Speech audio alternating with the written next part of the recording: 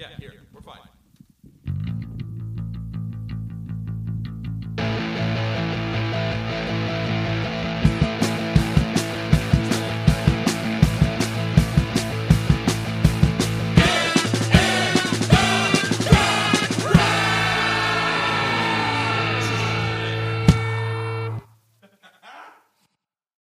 Hello, everyone. Welcome to Get into the Garage. Get in the Garage. A music podcast. Mispronounced music podcast. How you guys doing today? I'm wonderful. Yeah? I feel like some kind of monster. Oh. I'm feeling a bit frantic this morning myself. Have you been battered? Oh. What's up, Jeff? Nothing. How you doing? I'm just thinking, is this going to be a 5-hour-long podcast? Because this movie, It could very well be. it's such a journey. It is a journey. Today, we go to the movies, and we are going to be discussing, in my opinion, arguably, the greatest musical documentary ever made. I can't Not think on- of one not on purpose. I can't think of one I enjoy more. Yeah, I don't think it was... Honestly. I don't think it was I don't think that they released it going, this is going to be the best one ever made. But it just happened to be because, like, Luke, you and I were talking about it. Like, it's so bad that it's good. Yeah. Of course, what we're talking about is some kind of monster, the Metallica documentary, just for, Yeah, it's got its very Spinal Tap moments, you know? Yeah. Oh man, I just can't wait till we get into it, so. Yeah, there's a lot to unpack. There's so much unintentional comedy. Oh, it's so good. And, well, it starts, and it's like, from the get-go, you see that it's their production company. So right away, you're like, well, they fucking signed off on all this. So. Yeah. That was one of the craziest parts too. James Hetfield's mad about it the whole time, too. He's like, I hired you, but fuck you guys. Yeah, that was one of the craziest parts too. I was like, you guys had like the final say on all of this, and you thought all of this was, Yeah. So, I mean, if we're going to go from there, so we'll kind of go to the end, put it in the beginning. They signed off on all of it. In a way, that's like my favorite part of the whole thing, possibly. On like this last viewing, because I've seen this, I don't know, 5 to 10 times. And the last time I saw it was like probably 5 years ago. And every other time I was like, man, this is embarrassing. These guys are, ugh.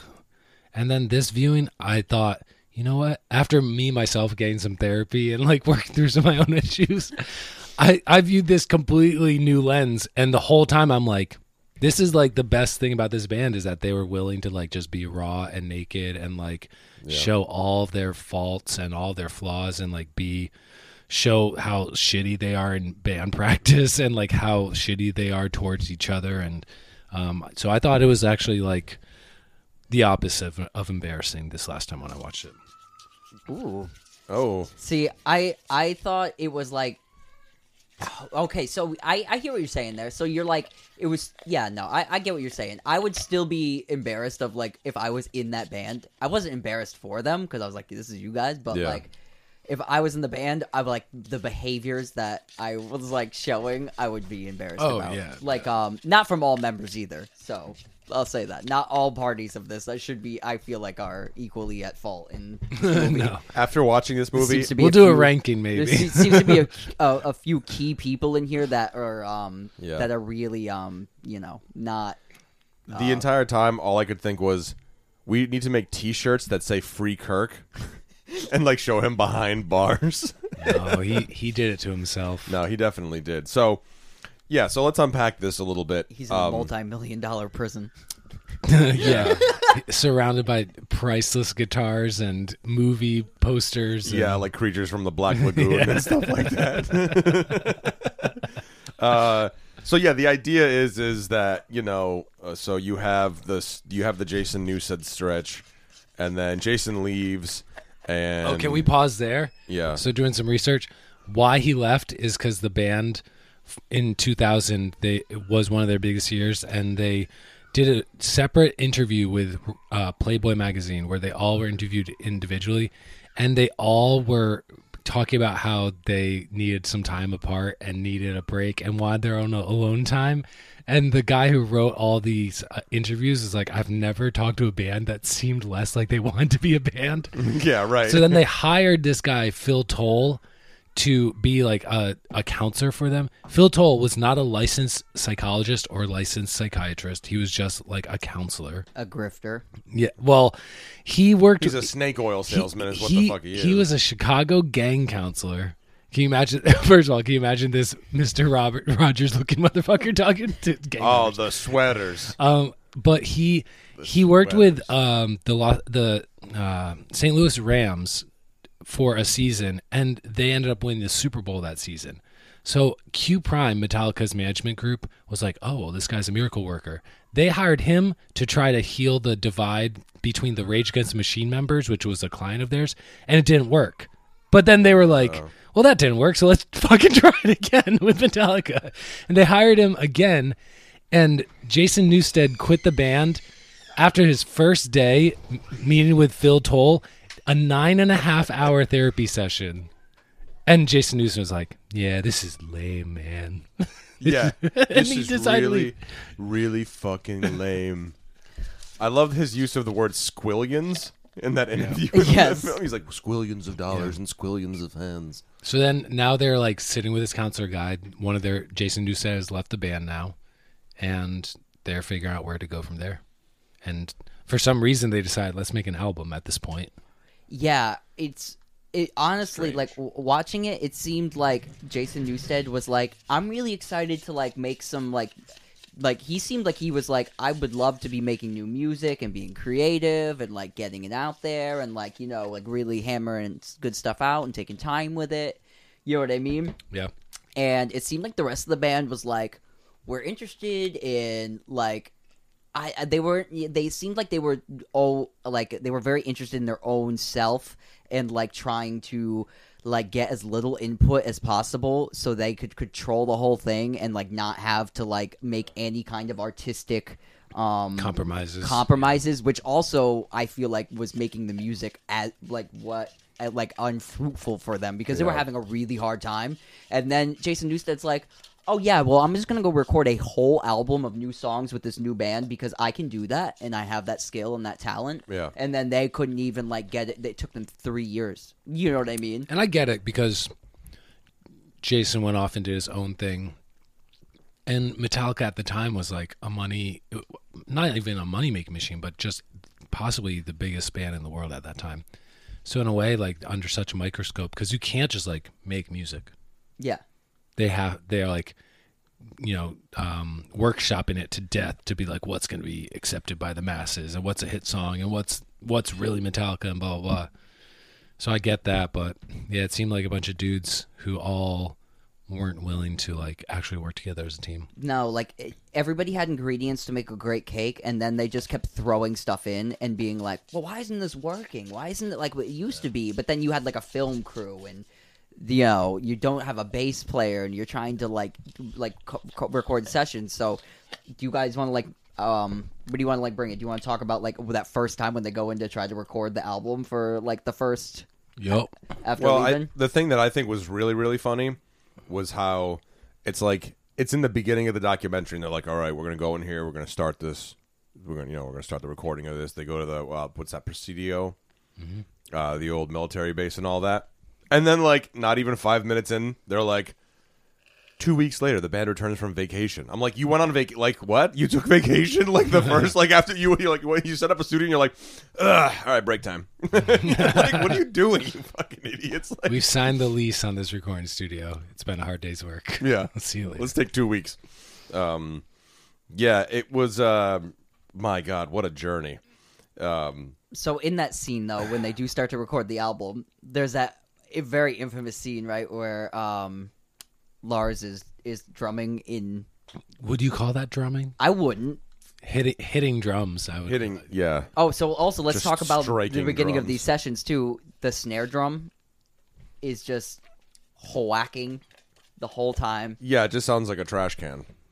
Yeah, it's like a loose snare, and it's like tuned so high that like the head's gonna break. Yes, it sounds terrible. It sounds terrible. But anyway, like they're trying to record the song, and Lars isn't really playing in time at all, and they're trying to hammer the song out. And James Hetfield's like, "Hey man, can you like just like maybe play a steadier beat so I can like kind of figure out what I'm doing here?" And he's like, well, your beat sounds stock, or your riff sounds stock, and I don't like playing stock, and I'm just trying to put some edge on it. Yeah, he's like, I'm trying to put some edge on it, and like, I'm not a great drummer. I'm a Ringo of the world, everyone, but like, that was not in time drumming, and it was barely drumming. Well, yeah, and that. Well, it's a drum beat with like a snare on one and all like Yeah, But such unorthodox things you'd never do. even at that though, was it in time? Like No, that it was sounded terrible. No. the thing that I noticed about the dynamic between James Hetfield and Lars, especially in that scene, because like they're trying to work that out, and then after the fact, they're sitting in like the control room, and I mean, we one of the things we want to talk about on this episode was like favorite quotes, and it gives birth to one of my favorite quotes because. Basically James tells Lars, like, hey, can you just please just... Well, he's like, in my experience, the drummer just I'm just plays... used to the drummer playing like the beat part. But then Lars just goes on the full attack because... And the thing is you can't, like... And James Hetfield even says to him, he's like, you're arguing nothing because your argument doesn't stand up to what... Yeah. You know what I'm trying to say? And it's one of my favorite quotes because... I thought some of my favorite quotes are delivered from Kirk Hammett. Number one, because they sound so scripted almost, but also because nobody pays attention to anything he says. Every time he has anything to say, they're like, And they just like walk look at away. him and then they just carry on doing what they're doing. But he goes, you know what, guys? Why don't we just go in there and hammer it out, all right? Instead of hammering in on each other. Yes. It's pretty good. And James is just like, yeah, but I'm pissed off. And then he turns and looks at Lars, and Lars is like, you're a fucking dick. You're like, what? Well, too, during this, did you not a lot of the time? I was like, why is he doing a better job than the therapist? Kirk Hammett. Yeah, Kirk Hammett would say stuff, and that was really poignant and just got right to the button of what was happening. Mm-hmm. And then they were just like, it would not listen to him at all. Yeah. Yeah. My opinion, it was very selective editing because, of course, they had so much footage for this 3-year period that they made Phil Toll the antagonist. Because even, we might get into it, but there was a little half-hour addendum documentary made The Monster 10 years Lives. later. And they said, Phil, sessions with Phil is what saved this band. This band wouldn't be together if it wasn't for him. So I think it was edited where he kind of was pushing their buttons in his therapy questions. Yeah, I don't know. Musically though, that first day and a lot of the stuff they show in this documentary is pretty embarrassing and terrible. It's pretty rough. So some of your favorite quotes. I mean, do you guys have? Yeah, I have some. Do you guys have any? I have another Kirk Hammett one ready to go here. It's when they're arguing. Oh man, no, it just escaped me. They were what does he say? Oh yes, okay. So James Hetfield is talking to Lars Ulrich, and Kirk Hammett's right there too. And James is going they're discussing listening to stuff after he leaves because he can only do a certain amount of time because he's going through a recovery treatment. And he says, I really want to be a part of listening to stuff and making decisions. So I feel like you're not listening to me, when we do this. And then Kirk Hammett goes, I kind of feel like you guys haven't been listening to me for the past 15 years, Yeah. And he laughs awkwardly. Yeah. And they both completely ignore everything he says, shut him down, and then just continue talking over him, which was one of the most disheartening things. I was like, oh yeah, that's your main problem in this band is that you're not treating everybody as equals, and you're not really you don't even respect them as a person. You just talked right over him. He said something that was really profound. Yeah. No, nothing. Well, and you can see that Kirk Hammett's just a guy who likes to play guitar. He's the only one who's just I just want to play my guitar, man, and have fun and play some rock and roll, And it's I felt bad for him the whole time, man. I mean, we said it. It's he made his bed. He chose to stay in Metallica and everything, but I would love to see him in the side project, low key. Just saying. Yeah. If it would be cool. Yeah. Yeah. I don't know. I like a quote. It was Bob Rock, who's the producer, longtime producer of Metallica, and they're doing press junkets, which is spliced in throughout the movie. The movie's not chronological, but he's doing a press junket when St. Anger is being released, And the guy asks him, like, well, how would you define the sound of this record? And he says, it's like if a band went into a garage and jammed for the first time, except that band's Metallica. And I just thought, no one wants to hear the first time a band ever plays. That's fucking stupidity. Nobody wants to listen. Like, that's one of those intentional comedy things that happened where you're just like, you are such an idiot. You don't even... Yeah. Yeah. And you can see like, if we're going to talk Bob Rock real quick, you can see it's him and Lars basically just like trying to like do all this shit behind James Hetfield's back all the time. Yeah. And like, when I remember watching it, I remember being like, oh, it just seems like James Hetfield is being difficult. But now, like you said, like now that you kind of watch it with a fresh set of eyes, you're like, oh no, James Hetfield is just like trying to be better and like trying to like be there for his children and like and then in the larger picture, Metallica, because if he's healthy, the band's healthy. Mm-hmm.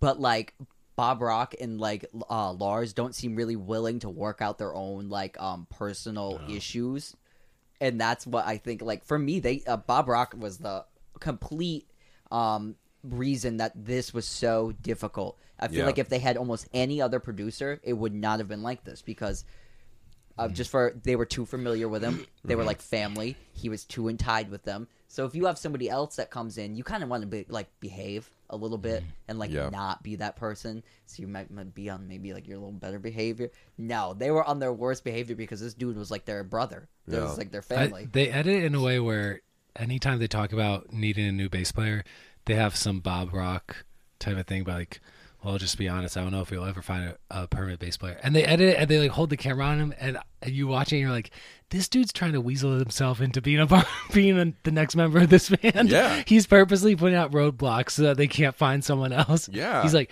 I think we just wait till the album's done and then you find someone later. And you're like, you're just trying to like get in there. I thought that too because they were like, I think like he was almost trying to be like the therapist is like trying to get in the band. Right. But then I was like, no, man, you're sitting there playing bass. That's so inappropriate. You're the producer, but you're also musically contributing to the album. Like, I mean, it happens that's cool a lot. A lot of producers do that. That's cool if it's cool, but you know what I mean? Metallica didn't seem like they seemed like they needed like a.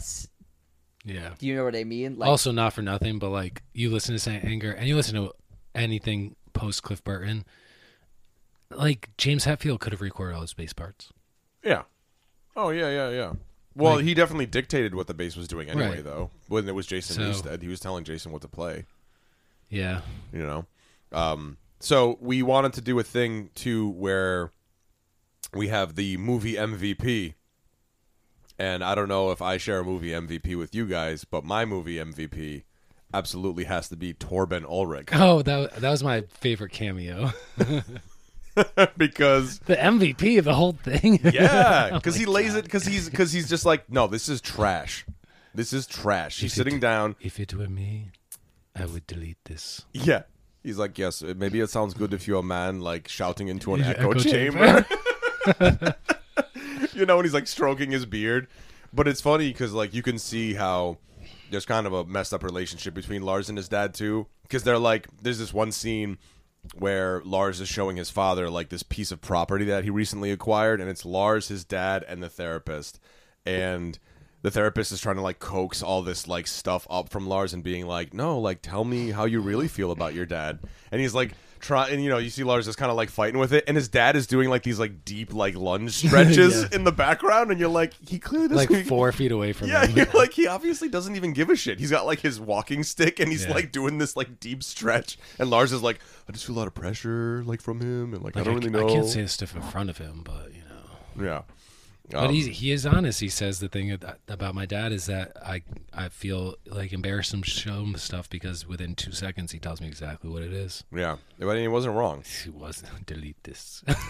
Delete this, and he just strokes like his long beard.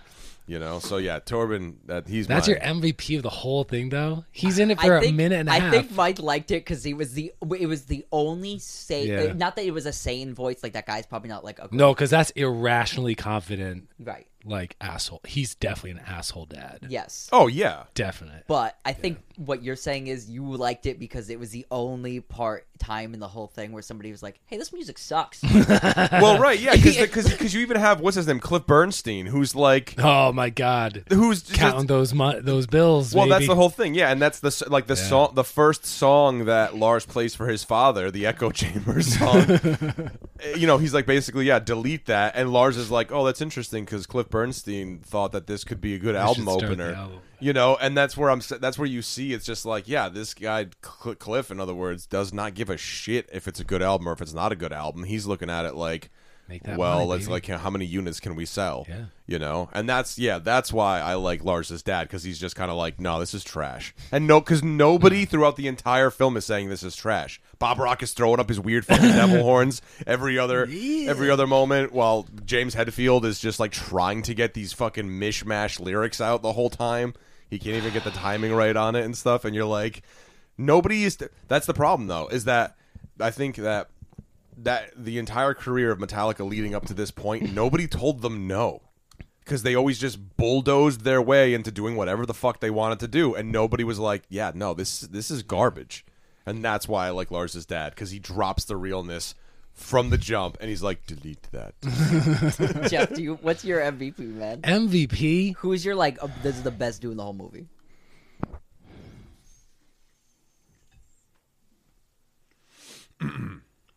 It's James Hetfield for me. Yeah. It just is, because on previous viewings, I just saw him as like whiny and as like digging his heels in and being difficult.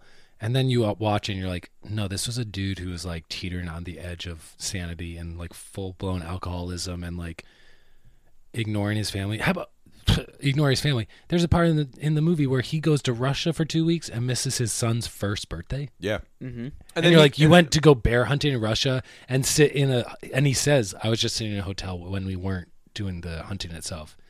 And it's like, you're such a fucking idiot. Yeah. That's like real. That's what real addiction is when you're yeah. so self-centered you don't realize you're missing your kid's first birthday for no fucking reason. And Kirk Hammett's like, is bear edible? He's like, yeah, it is, but we didn't eat these bears because they were like fresh out of hibernation, so they're full of piss and shit, so you can't eat them. And I was like, what? What was the point? Yeah. So it's just good to see, because it does show the first like 40 minutes or first half hour probably of the movie is straight up him like just angry and pent up and not able to express himself. And even when he is in recovery, he has those tendencies. Like, I love when there's two different styles. Are you guys a Lars or a James? Lars is like, in points of arguments or conflict, he like paces, like not nervously, but like kind of like a snarling little pit bull, and he like is yapping exactly what's on his mind. He has no filter. And then James sits there, and James is like trying to say things in a very calm way, but then near the end, when you know he can't take it anymore, he gets up, keeps talking, he starts doing some menial task like putting away fucking dishes, and then he's just like, yeah, well, and I can't do this, and he slams the door as he leaves, and you're like, well, thanks for figuring that out. I'm Lars. Yeah, I'm more of a James. Mike is a Lars I'm kind of day. Yeah, a little bit. Yeah, you are. Anyway, yeah, no. Anyway. Listen, I'm going to therapy too. Give me a break. But he's my MVP because you see the transition, and when I disagree with some of the things, like when they talk about he's in recovery and so he only wants to work from noon to 4 and then he needs to leave and they all know he needs to leave, and he's mad because if he leaves at 4 and other guys want to stay there and keep listening to stuff, then they come in the next day with things on their mind that they want to fix. And then he has to like kind of start the day like talking them out of that. And it's like, well, there has to be a compromise. Neither is right, neither is wrong. Because in my view, like, man, the members of your band have a right to sit there and listen to the shit that they recorded. Yeah. And, but what they should have done is respectfully listened, listened, and not come up with this game plan for the next day. Just listen, and then all start the next day, talk about the game plan. Yeah, it's easy enough. You don't have to fucking... Yeah. But Lars, again, that's part of the no filter thing. Lars can't sit there and listen to shit for 3 more hours and not be venting about how he feels about it the whole time. Yeah. He's a fucking, like, you know... But I think James Hetfield is right when he's describing, like, okay, I want to do noon to 4. He's like, because think about it, really. Like, we were talking about this the other day. Like, Yeah. what after the 4-hour mark, what are you really getting out of people? You know what I'm saying? Like, I think that was Especially- a wise move for James to be like, hey, if we know we only have 4 hours, we're gonna come in no nonsense and just get shit done. Like, we're gonna have the sense of urgency And focus. frantic, if you might want to say, and like just hammer shit out. Yeah. Because Because I agree with that too. Because I was like, this is also their problem is they're sitting too much, and so then they have time to like come up with all these problems. Yeah, they're constantly eating. Yeah, that's They're what not- I'm saying. It's just Yes. always cutscenes of James In the Hetfield kitchen. eating grapes. You're like, what the fuck is going on? Why? Yeah, I felt like that was a big problem. I was like, yeah, it's because if you guys really went in there and you're like, everything's set up, so you just Plug get in in our there. shit and go. Yeah, and you start right, and then you're like, okay, from 12 to 1:30, we're gonna be playing, and then we'll play, and then whatever we have, we'll sit and digest and listen to. Yeah. Then we'll come back in, do another hour session of stuff, and then end of the day is overdubs or vocals or. Yeah. It's so. I mean, I thought they were so disorganized. Well, no, and I think Well, this they is- were. They had a studio space that they didn't use for 9 months. That's Insane. Full disorganization. Yeah, I don't know, but I think it does speak to kind of like that early 2000s sort of like Pro Tools era where it's like they literally will just like play a riff and then Bob Rock just like, all right, let's just loop it and like let's just try to figure Put it out. stuff You know, on like it, it just yeah. didn't. Nothing felt like it came organically. Everything just seemed like just forced and like, ugh, you know what I'm saying? Like, I mean, we've all been there musically. You know, there's moments where sometimes you feel like musically stale, and it happens. Like, that's not, you know. You know what I do when I feel musically stale? I don't fucking play music.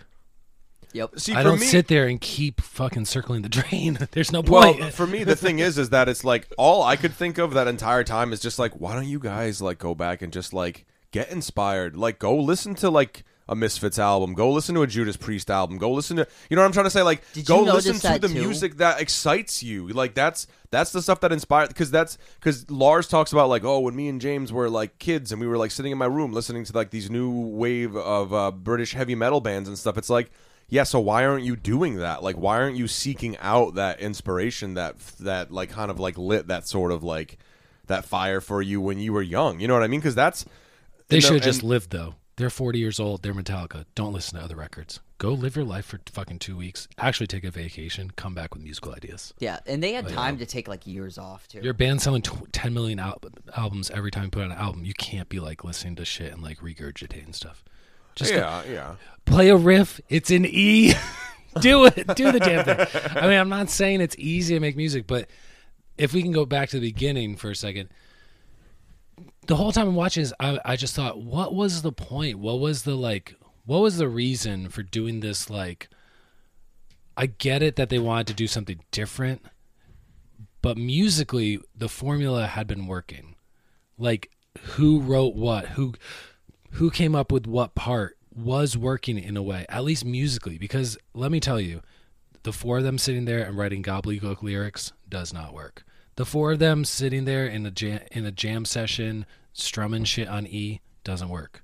Like, the 4 of them sitting there while Lars plays a disoriented weird beat out of time doesn't work. Dissonant. Like, they jazz. what the thing is James Hetfield comes up with a riff. He and Lars work together to piece it all together. Kirk Hammett throws his guitar solo on top. James comes up with the lyrics. Yeah. And like musically, I don't see that it was very fruitful for them to sit there and like play word salad with fucking lyric pads and. Word salad is so correct. Favorite quotes? I got one. Although Kirk had the best lyric of the whole album. Let's hear it. My lifestyle determines my death style. Yeah. It's all. I mean, it's corny now because you think about it.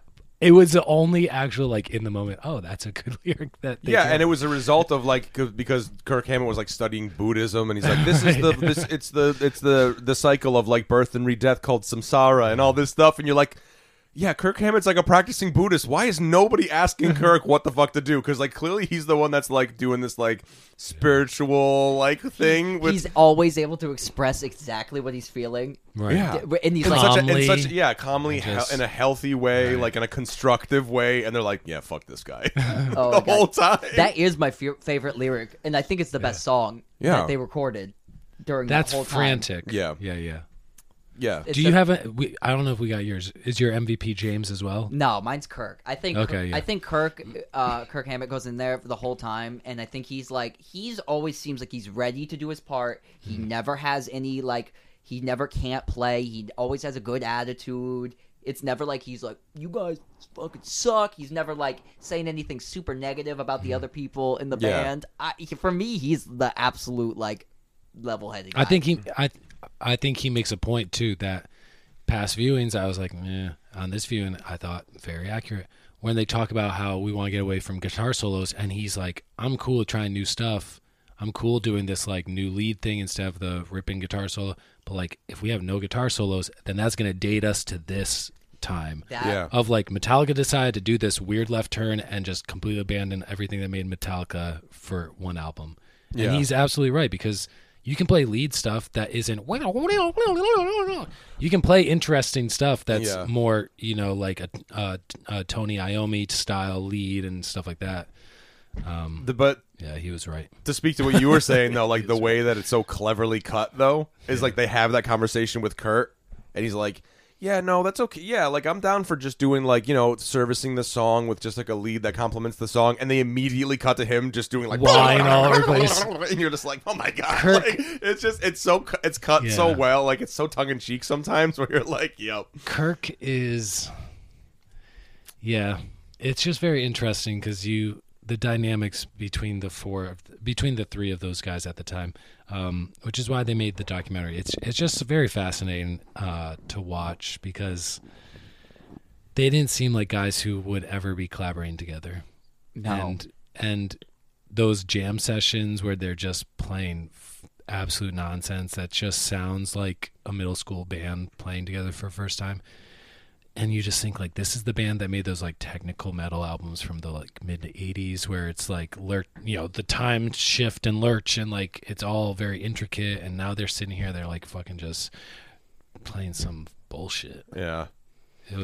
It made me wonder how like toxic and horrible all those album sessions were before yeah. we saw that album. Yeah. Yeah. That's what I was like, man, like Injustice for All either like must have been like a nightmare, and so must have been the Black Album, and so must have been Load and it sounds like it was just Yeah. if that's where all those feelings were, they were all there the whole time, and that's where they came from. They show some good footage too from when they were recording the Black Album, and like the way that it was recorded too, you can tell it was recorded on like on top of the shoulder type of a camera, like on actual VHS, and it's like, oh yeah, dude, because James gets nasty. There's that one scene where James is like, if you want the fucking lyrics, you sing them to Bob Rock, and Bob Rock's just sitting there with his like feathery hair, just like looking. I'm like, oh god. And after the album's done, you hear, Lars says it's good to know that we can make an album of heavy music that isn't fueled by anger and like negative emotions, that we can sit here and we can like work together.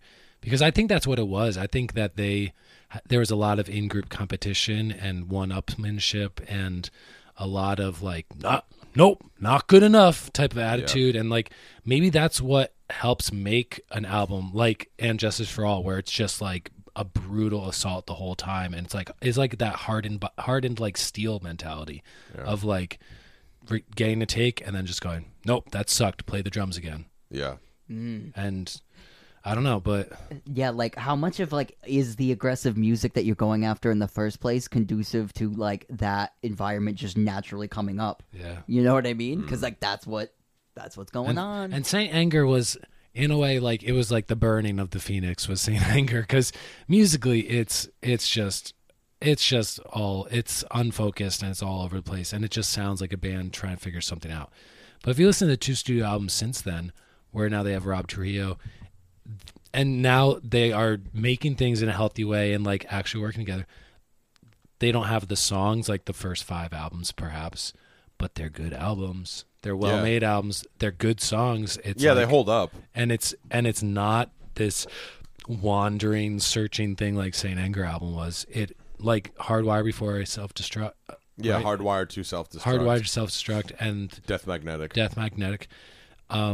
And they're both like they both aren't even just like they're decent. They're good albums. Yeah. They're good. Yeah.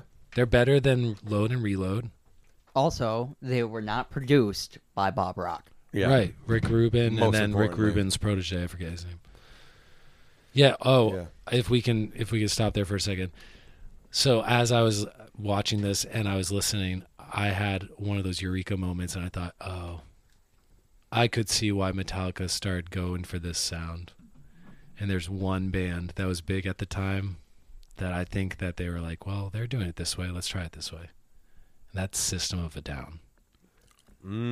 Because the Saint Anger stuff where it's like, it's not the double-tracked booming vocals. It's the raw, dry, like in-the-moment vocals. I think that they were trying to do a System of a Down thing with this like more raw mix, but they don't have the like he doesn't have the Surge voice. He has a weird yodely voice. See, I thought they were going for Korn Limp Bizkit Oh. because of the strict no guitar solo talk. Sure. Because Korn's albums, there's no guitar solos. Limp Bizkit, Yeah. no guitar solos. Yeah. That was the new metal thing. Was like we took the solos out. Yeah. And then that's why I thought they were like having. I thought because even like Lars when he's trying to do that like, Right. like he's trying to like Yeah. you know what I mean. That's what I thought, but I can see what you're saying too. See, that's interesting because I listened to it and I heard, oh, this sounds like Metallica started a Slipknot cover band. The Right, well, the snare drum. But that's the music of that time. Right, So the right. other big metal bands they're competing with are much more into the like kind of leave it raw, leave the mistakes in, leave the humanity in, don't produce it within an inch of its life. Yeah. And it's more real if it's like if it sounds kind of fractured and all that. Yeah. But My lifestyle. give me determines- fuel, give me fire, give me that which I desire. Don't give me that fucking gong snare and Yeah. yodely like I'm singing the words like this. Yeah. So bad. Why don't we talk real quick, touch base on, because we... Go ahead. I have some funny segments we could talk about too. Well, I was going to say fashion choices was one of the Oh, things yes, that you okay. wanted to bring up. And one of my favorite fashion Yes. choices has got to be Cowboy Kirk Hammett. Oh, always. Like when they go to his ranch, Yeah. and he's wearing like the cowboy hat and like the southern sort of cowboy style, like $12,000 cowboy hat, probably. yeah. And he's like, yeah, I just come out here with my horses, and he's like Which is very horseback peaceful. riding. It's very peaceful. It's quiet. Yeah, there's that, and then there's like another scene where they're having like a real like, or I think it's the scene where Kirk's talking about the guitar solo thing and stuff, and then it pans to James Hetfield, and he just looks so fucking ridiculous because he's wearing like that Bret Michaels style Yeah, like cowboy hat where it's like folded up on the Yeah. sides and like a big iron like cross on the front of it, and you're like, what the fuck? I got one. James Hetfield in the overalls. He's wearing like the overalls and the. Oh, that's in the beginning Yeah. when they're at the Presidio. Yeah, and he's wearing the overalls. I was like, that's a weird choice for, Yeah, like- for a grown man not doing any hard labor. I liked the I Wears liked Carhartts until it's time You- to do Carhartt shit. I liked the reddish purple shirt that Rob Trio wears to his audition. That you find out in the 10-year later documentary that was that was Lars's Versace shirt. Because I can always picture him wearing the shirt. It looks like a schlubby like $5 Walmart shirt, and he says that it's Lars's shirt that he wore after a night of drinking with Lars. And it's Versace, so it's probably like a $900 shirt, and but it looks like just a maroon fucking piece of shit shirt Yeah. he's wearing, and it's so memorable. I like all the sweaters that Phil Toll wears. Oh, God. He wears like some bright light yellow one. He has these like multicolored Bill Cosby style ones. Yep. And Bob Rock is wearing those dress shirts where like if you flip the cuff up, it has a different pattern. Like Paisley. Yeah. And he just looks like such like a pretentious Las Vegas guy. Or there's one scene I forget where he's like they're in the studio and they're mixing and he's wearing like this knitted like wool sweatshirt, but it has like a skull and crossbones like embroidered on the front of it. You're like, what the fuck is this guy wearing? Like, oh my gosh, yeah, great fashion choices. Fashion choices too. Lars's frosted tips. I know that's Oh, not like yes, an outfit, yes. but his frosted tips during that whole thing was really Lots of different hair and facial hair styles in the 3 years that they made this documentary. Except Kirk Hammett. Kirk Hammett stayed pretty consistent. Kirk stays pretty consistent. He looks the same since like 1988. James Hetfield loves that like Wolverine Lemmy style Yeah. beard with the chin missing. It looks so fucking terrible at all times. It looks so bad. What about the sunglasses in this movie too? Oh yeah, good sunglasses. Great sunglasses. They're like giant, like 1950s starlet sunglasses, like the giant round ones. Also a lot of wraparound. Yeah. Yeah, that was one of my favorite parts of the beginning-ish part where James Hetfield's like, it's just like, I'm like a rebel, and he's like driving this rat rod, and He gets pulled over. and the license plate says Beatnik on it. He's like, yeah, I go against the grain. I'm like, you're worth $20 million. You're not really going against the grain, my guy. Like, Yeah, I love that. That's such you're like rich and famous. That's such a great editing choice. Yeah. Yeah, I don't know. I just like to be dangerous and go fast, and then 5 seconds later, he's getting pulled over. He's like taking his It's glasses. so I was like, funny. yeah, license registration. Can I take 2 minutes and talk about? Please, yes. Near the end of the documentary, they talk about they're coming up with album titles, and they show the whiteboards, and I paused on the whiteboards so I could tell you some of the discarded choices.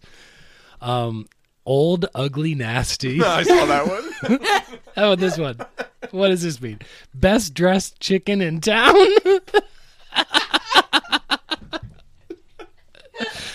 Cluck, How about this one? cluck, cluck, cluck. Best dressed chicken in town. How about sarcasm with meaning?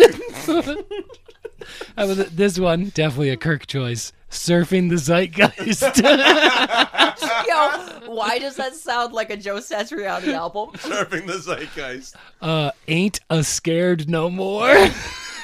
How about this one? Floods of vomit. Wait, what was that one? Floods of vomit. I feel like that's the best album name. That's a Cannibal Corpse album name. Or they is had what that this is. one. It was Speed Avenue.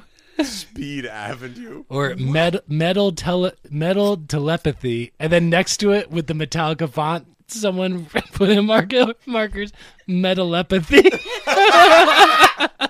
Metalepathy is such a great one, though. How about this one? My ass with Z's instead.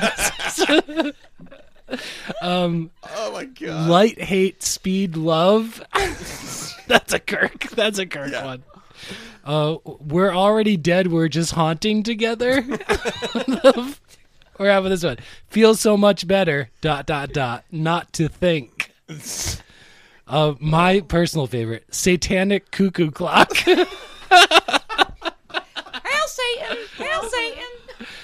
And then another great one, which is an excellent pun, Unresolve.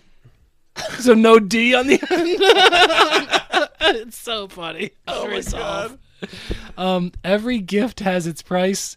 And then this one, which is like, this might have been a Phil Toll one. Honesty leads to closeness, but the S in leads is a Z. Jeez. My personal favorite is Best Dressed Chicken. Chicken. I don't know. I might have to go for Satanic Cuckoo Yo, Clock. best dressed chicken in town. I think that's a That sounds like a Rolling Stones album. No, I think that's a reference to a movie, Stroker Ace. It's like a race car movie starring maybe. because it's called his car is sponsored by a chicken restaurant. It's Sure, the sure. fastest chicken in town. Right. Oh, I So see. I think that might be a That was Stroker a Ace James Hetfield. reference. That was the beatnik himself. Unresolve. No D. It's so funny. What? I have a 2-word review for that shit sandwich. Yo, that is on some Spinal And Tap. there's a whole other board that they only show for like a half second. So I kept trying to pause it, but it wouldn't pause to like capture it so I could write them down. but man, it's so metal-epathy. Thank you for capturing that. I feel like that's going to be like a real seller to this podcast. It's Yeah. like you paused it and now my God. you have all those names. Dude, and What thank Saint you for Anger doing that. could have been. And then the best thing, so you Shit see sandwich. all that, and then it shows them having a conversation with Q Prime management, and they're coming up. James is like, I don't know, I feel like Saint Anger. It's just like it makes most sense. Blah. And then Lars says, well, I think Frantic. And then Cliff Bernstein, it's unintentional comedy to its highest. It's like, well, Frantic, I don't know. Frantic has this meaning of like they're scared and they don't know what they're doing and they're just trying new things. And he like takes 30 seconds to basically describe what they were doing in these like terrible terms about like it just sounds like unfocused and unwilling to like do it and Yeah, unsure. yeah. And you're like, well, maybe it's a perfect fucking album title. But you can hear that Q Prime. They're like, yeah, you know, August whatever. It's Saint Anger's Day and all that, and you're like, from a marketing point of view, you're like, yeah, Saint Anger clearly like, but you can see that that's another great instance where like Lars is clearly just like he's, you know what I mean? He's like he's like pushing his own thing, not because. I don't think that Lars genuinely thought that Frantic was the better album title. No. I just thought he was saying Frantic was the better album title because James Hetfield said Saint Anger is the better album title. You know what I mean? And there's a lot of that between those two where it's like there's so many moments where Lars has no footing and no foundation to back up an argument that he's arguing, but he's only arguing it on the basis that it's just in disagreement with James, so that's what he's trying to do. But I'm glad that the management says, well, Frantic has all these negative things, and then Lars is like, yeah, I never thought about it that way. Because, like, yeah, you fucking idiot. You don't want to put out an album that's called Frantic, and then everybody goes, yeah, it fucking sounds pretty frantic. It sounds fucking bullshit. Yeah. Oh. Yeah. What about when they're doing the radio promos? No, I'm gonna stick. This is Lars from Metallica. I'm gonna stick $5,000 up your ass. So bad. Also, if you want an album title, why don't you finally call an album "Metal Up Your Ass" for fuck's sake? Like, just do it. I think they had an EP called "Metal Up Your Ass" in the very, very beginning. Just do it like for real though. Just really do it. You know. Yeah, I mean, yeah. I don't know. So dumb. So dumb. It was, but they're like doing the radio promo too for the album, and they're like, I don't want to do this. And it's just like, do you guys want to do you guys want to be in a band? Like, that was the biggest question I had. Do you want to be in the biggest band in the world? For the whole time. I was like, the only one that wants to be in this band is Kurt and your new bass player. I can't is Rob. Rob Trujillo. Yeah, just also, so strange. How'd you guys feel about? Yeah, let's talk about that real fast. About well, we'll talk about that. But when Lars just goes like, "We're gonna offer you $1 million to join our band as a sign of good faith." I would not have put that in the movie. Yeah, like pay your dude because you have the money. But like, I don't know, man. I don't know. I guess I respect that they put it in there. But at the same time, I'm like, I don't need to see how all the peanut butter's made. Well, and at the same time too, like another part where I had that kind of cringe kind of response was when like he's auctioning off all of his artwork and it's showing you how many millions of dollars he's making auctioning off all his artwork.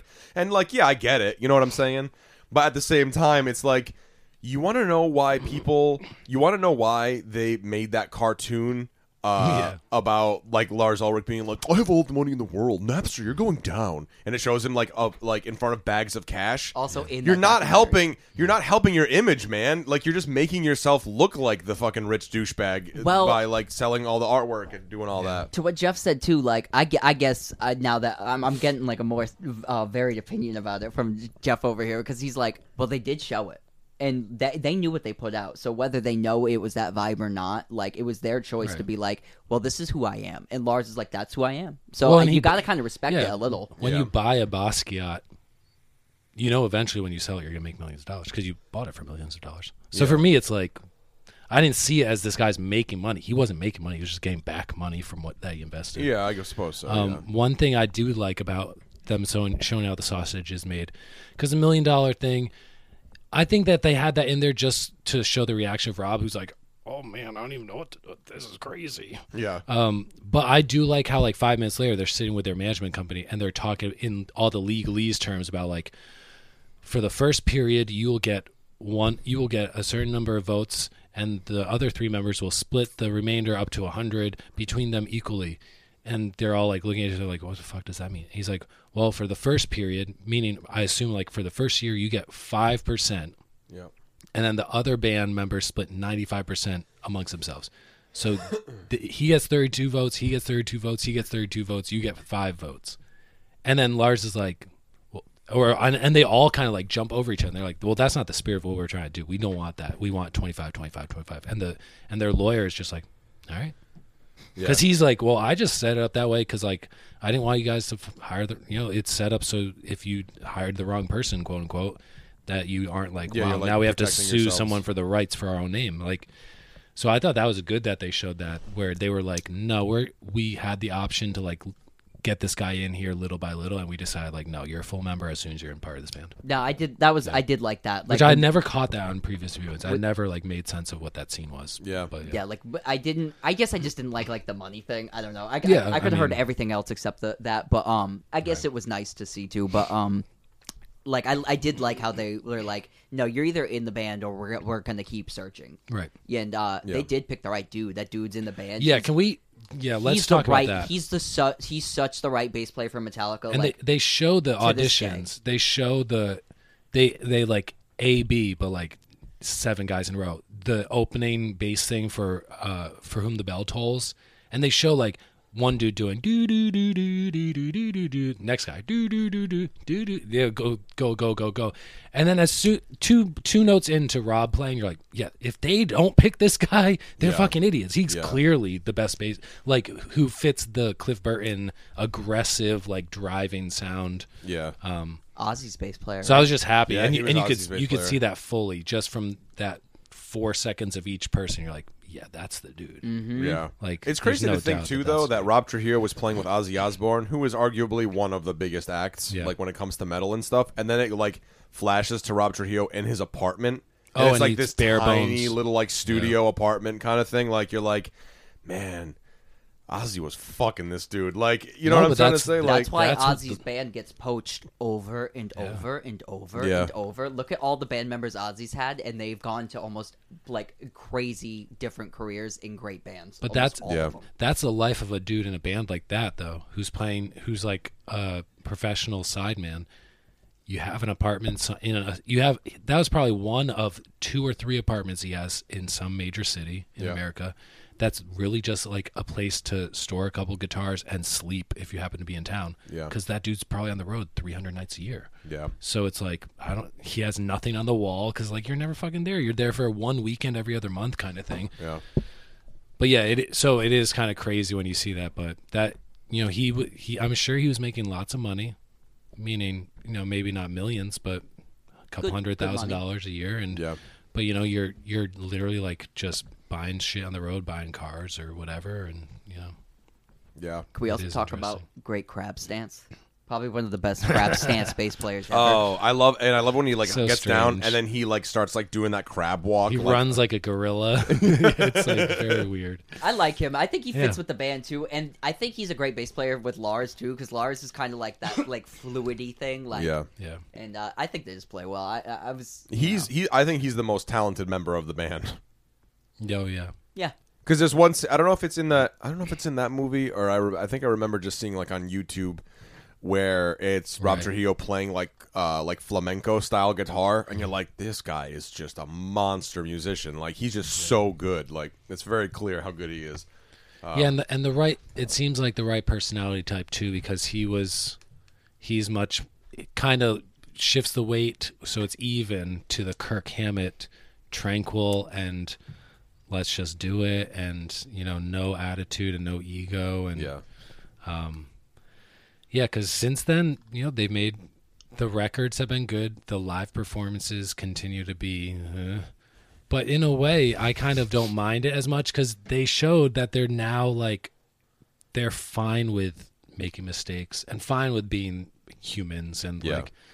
So it's still, you go on YouTube and you can watch like Metallica fail videos, and it's just like example after example of them like counting in wrong or like doing bad drum fills or like starting a riff in the wrong place, but I kind of like bands that are a little more human rather than like untouchable, like distant, and you can't like penetrate them as actual like human beings. Yeah. I agree with you 100% because when I see live footage of Metallica now, they look like they're having fun. Exactly. They look like the fans are like, they just look like they're all in it and together and really having fun, and they almost never looked like they were having fun before. And so like even if there is like a messy slop up thing, it's just like, they kinda, like, laugh we're it off. Metallica, and we're gonna play it again, and you're gonna enjoy it, and we're all gonna sing along, and I love that vibe so much more than like because like if you went to a Metallica show now, it's gonna be a good time. Yeah. You're gonna have a great time, because the band is having fun. Yeah, you know. Yeah, it's so important because as slop jalop as it can be. Yeah, it can. But also like if you're playing technical metal music, you're gonna get sloppier when you're 60 years old. Yeah, it's just part of the game. Exactly. Yeah. So, I do enjoy like, you watch old footage of Metallica. They aren't even making eye contact with each other a lot of times. They're just straight up playing and like zoning off, and with their fucking angry face, like all like Jason Newsted looks like he's never smiled once in his life. James Hetfield like constantly had that angry like I'm gonna punch you in the face. Lars Ulrich had that like devil like with his teeth out look, and now they like look like dudes who actually like enjoy what they do. So. They actually have like some smile lines. Yeah. The thing I wanted to talk about too was like like when you watch like Walk Hard, there's like these moments where like he'll say a phrase and he'll come up with like, oh, this is a song lyric now, this is an album title now. One of my favorite parts is when they discover that like some kind of monster. And it's so funny because like Bob Rock is the one who's like suggesting these are the eyes that to construct like this Frankenstein. And then there's a moment where James Hetfield's standing there and Bob Rock's like, what is this song about? And I want to be like, motherfucker, you're the one who told them what this song is about. And then you're asking him what this song is about. And he's like, yeah, I don't know. It's like some kind of monster. And he's like, some kind of monster. And they're all like, some kind of monster. And they're all like, some kind of monster, And it happens like 10 minutes into the movie. It's not long. And it happens a couple times in the movie though. Like, because then like it goes into the chorus. He's like, some kind of monster. And then he's like, the monster lives. And like, oh, there's the follow-up episode to the film. Like there, you got your title right there. And then the other one where like they're trying to, I wash your back so you won't stab mine is another one where like they're doing that recording and they're on the phone with Cliff Bernstein and James is like, wait, so like if we didn't record this, like that means they're gonna fuck us out of album sales? And Cliff Bernstein's like, yes, James, that is exactly what I'm saying. Then like he's like, people would do that? He's like, yes, people would do that, James. This is what I'm telling you. And he's like, God. So I'll wash your back so you won't stab mine. And they're like, I'll wash your back so you won't stab mine. They're like, write that down. Write that on the whiteboard. That's a great song lyric.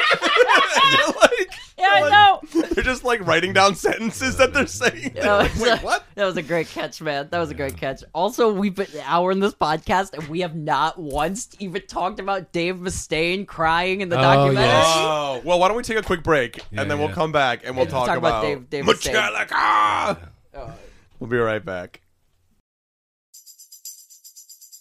Most of us, i.e. comedians, treat open mics as a necessary evil. But not Silas P.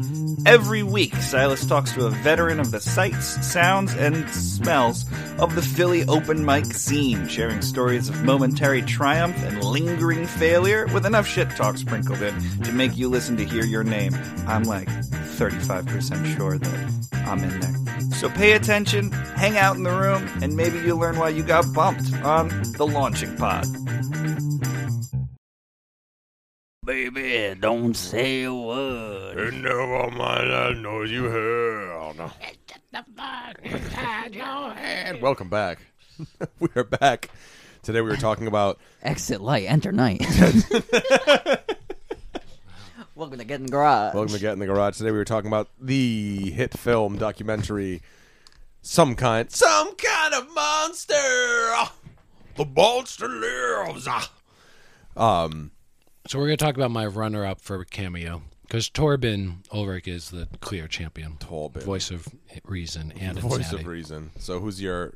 The runner-up is the Dave Mustaine scene, where he's in it for 2 minutes. He's talking to Lars and Phil Toll, the therapist, and he's just talking about like what it was like being kicked out of the band. And It's just a really honest moment, and I don't know, it's so much to unpack in even that like 2 minutes. Yeah, well, because they did do him dirty.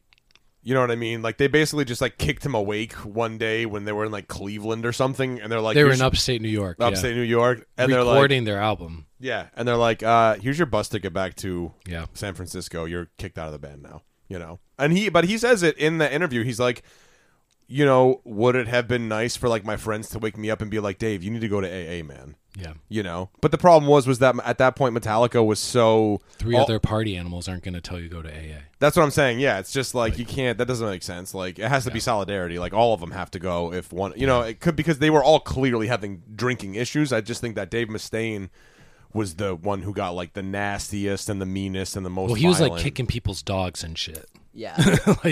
And like breaking people's windshields and shit. Also, a great Lars quote in this movie too is, "I'm gonna drink to forget this." Yeah. Like, oh my god. Well, that's the other thing too that I thought was really kind of crazy. Drinking when they're auctioning off the stuff because he's nervous about auctioning off. Yeah, and he was drunk. By the end of it, you see him. His like eyes are like rolling around, and he's like, chewing on gum and shit. Licking his lips like a weirdo. I thought they kind of... I don't know if Dave Mustaine got a final pass or he just had to sign something to begin with to be whatever, but, like, I think they did him dirty again because, like, you know what I mean? Yeah. They kind of made him be like... I don't know. But honestly, though, like, again, in retrospect, he comes out as, like, hey, like, did you ever, like, think about, like, what it was like to be me and you kicked me out and I had to be, like, in the lesser band and always be compared to you guys? It was rough for me. And they're like, no. And Lars is like, well, we didn't do that to you. Like, the choices that you made led to that. And Dave is like, I'm not saying, like, I was right and you were wrong. I'm just saying, like, yo, man, as a human being, can you understand? Like, I walk down the street and people run up in my face and give me a middle finger and scream Metallica in my face as I'm, like, getting a coffee. Like, it's not a great life to be dealing with that. Like, I'm fine that I'm not in the band and I did my own band and, like, my lesser band is, like, some people's greatest aspirations. But, like, it would just be nice to forget my mistake that I made 25 years ago. Yeah.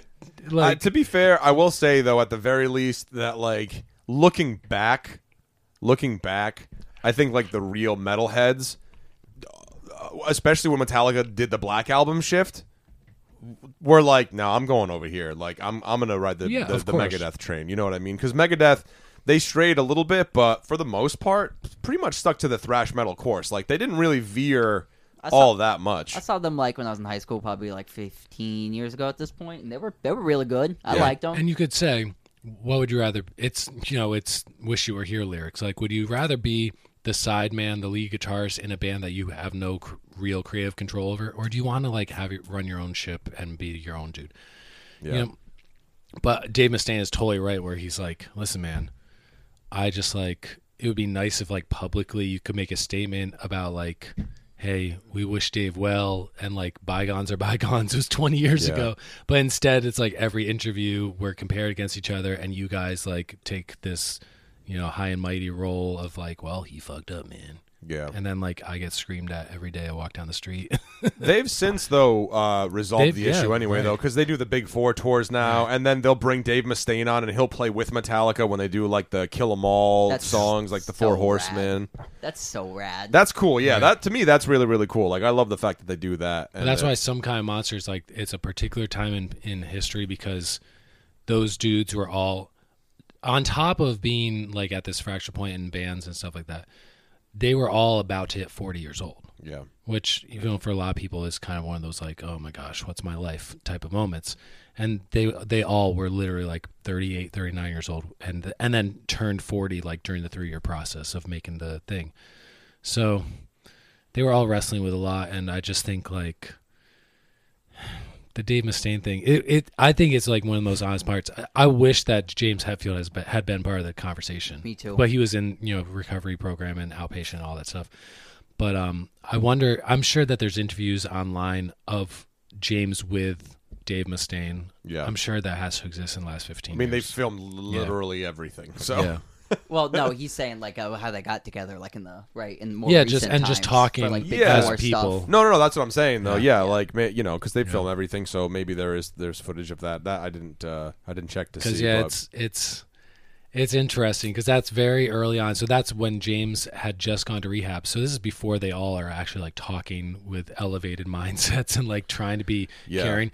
And Dave is like, I don't need you to feel sorry for me, man. I'm just like, do you understand how it's not fun to get like screamed at? You're a fucking loser, like, or dude. like you're a fucking wino. And it's like, yo, man, that was 20 years ago. Like I've had a whole career since then. Like I would love to like be able to move on from this, but but the public won't let me move on from this. Part of me wonders if that interview was a bit more deceitful than it leads on. Because In what way?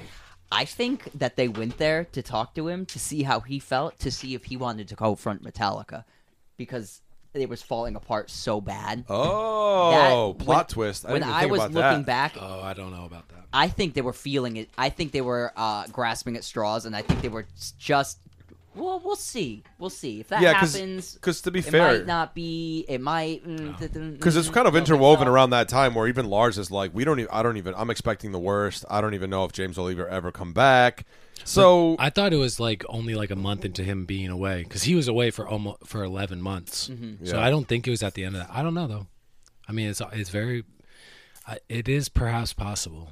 yeah, the quote, writing down one of the quotes. This isn't like I wouldn't necessarily say a favorite quote, but one where I was like, "Good God!" It was right as it was going into the segment, and it's Kirk, and it's Dave Mustaine. It like goes to a black screen, and then it comes up at the last line where he goes, I often hear what a great person Kirk is and what an absolute piece of shit I am. And then and then you just see Dave Mustaine sitting there like looking at like in frame at camera and you're like, good God, man, like that's so rough. That's so crazy, you know? But there is those moments where Lars is like, you know, yeah, I've thought about what you've put me through. And Dave Mustaine is like, that's not what I said. What I said was, do you understand what I've gone through? Not like, in other words, being like, it's not what you put me through, it's what I've Separate experienced. yourself Like, away from it, yeah. yeah, like, it's like, don't make it about you, asshole. Like, it's what I've gone through, like, as a result of everything happening, you know? Can you imagine musically, let's just stop and reflect. I love Kirk Hammett. He's an integral part to their sound. Can you imagine musically what that band would have been like with Dave Mustaine as the fourth member? Because then you have two straight-up lead singers, and Dave Mustaine is the rhythm of James Hetfield and the lead of Kirk Hammett combined. Yeah. Like, that band would have been... If you watch... Fire. If you watch the early stuff when it was the original lineup with Cliff and Dave Mustaine, Right. it's so good. Yeah. And Dave Mustaine is playing that BC Rich, what's that, the Mockingbird? Yeah. Like the old school Mockingbird. And it's just like, dude, he rips, man. Like, he's so good. And again, you know, credit to Kirk Hammett because he's, you know, part of the reason why Metallica is what they are. And, you know, maybe his guitar solos are less creative now than they were on, say, like Master of Puppets or like And Justice for All.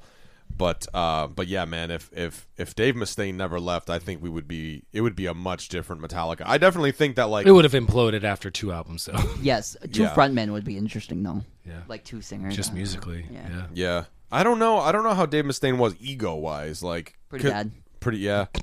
Pretty bad. Well, I was saying well, in look at comparison to his like band. Lars, in comparison to Lars and Yeah, his band has his- shuffled and people in James. and out. Yeah, he can't keep a band together either. No, the only person I think the only consistent band member of Megadeth is the bass player. What's his name? Nope, not anymore. Well, he got kicked out last year after sexual misconduct allegations. Yup. Oh shit, I didn't know that. Dave Ellison. Dave, yeah, he plays that Jackson, like the Silver Jackson bass. Yeah, Oh no He way, I plays the did not fool know now, that. man. Shit. plays alone. I know Chris Broderick was a lead guitar player who came in at one point. He was from the band Nevermore, and then the Marty Friedman was like the big guitar player that Gar was with Megadeth Samuelson. for a while. But they had a lot of people with substance abuse stuff. So yeah. people come and go. Yeah, Some kind of monster. the monster lives. So, Well, there you have it. I mean, we could probably talk for like another hour about this documentary, but there's our sort of Yeah, if you haven't seen it, it's highly entertaining. It's very uncomfortable, and it's very raw and unfiltered, and it's pretty crazy that a band did this and a band like signed on to have it done, and it was a 3-year documentary period, Yeah. and warts and all, and it makes you it makes you look at things very differently. If you want a good like precursor to the Saint Anger document, or well, some kind of monster documentary, there's another like hour-long documentary about the making of the Black Album as well, that they took some cutscenes from to put into some kind of monster, to just see that it's like, yeah, this is clearly a very unhealthy band. Like, this is not, but I mean, hats off to James though, because I think that James, if anybody was like the most willing to change and was actually trying, I believe he did relapse like 5 years ago. Yeah, but he's been on a whole different path since the making of this documentary. Yeah, and you can see it because I saw he did a Guitar Center thing where he's like talking about music and all that stuff, like of like 4 years ago or something like that, and it's you can see he's just he prioritizes like healthy communication, and like that's just really lame. Also, before we end, isn't this going to be interesting? Like, do you think they're going to do what they're doing with the Beatles now, and they're going to like redo the Get Back, like the Get Back documentary is about to come out pretty soon, the Peter Jackson version, which is going to like retell the story of like the Beatles Get Back album, and then like, do you think they're going to do that with some kind of monster one day, like re-edit it and be like, it was much worse than you even thought, or like, it was much I can't better even than you imagine even the amount thought. of hours of footage that Yeah, they so have much where footage. things got nasty. Because I was searching on YouTube, and the scene where Lars Ulrich is just screaming "fuck." Yeah, there's cut scenes. Yeah, There's like an extended scene of that, where you see it, and like you can see, man, like James Hetfield's just like sitting at the end of the table, just like. well, he Like, screams just- it in James Hetfield's face. He's like, "Fuck!" And James just like he just sits there and takes it, So yeah, hashtag free Kirk Hammett and Rock and roll. rock and roll. Yes, don't forget to like and subscribe on all social media platforms as well, and give us a rating and a comment, maybe, if you could. Anyway, the monster lives. Long live Metallica. We'll see you next time.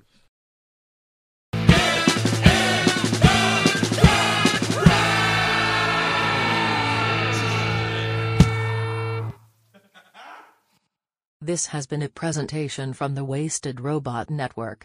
For more information and links to other shows, please visit www.wastedrobotrecords.com/podcasts.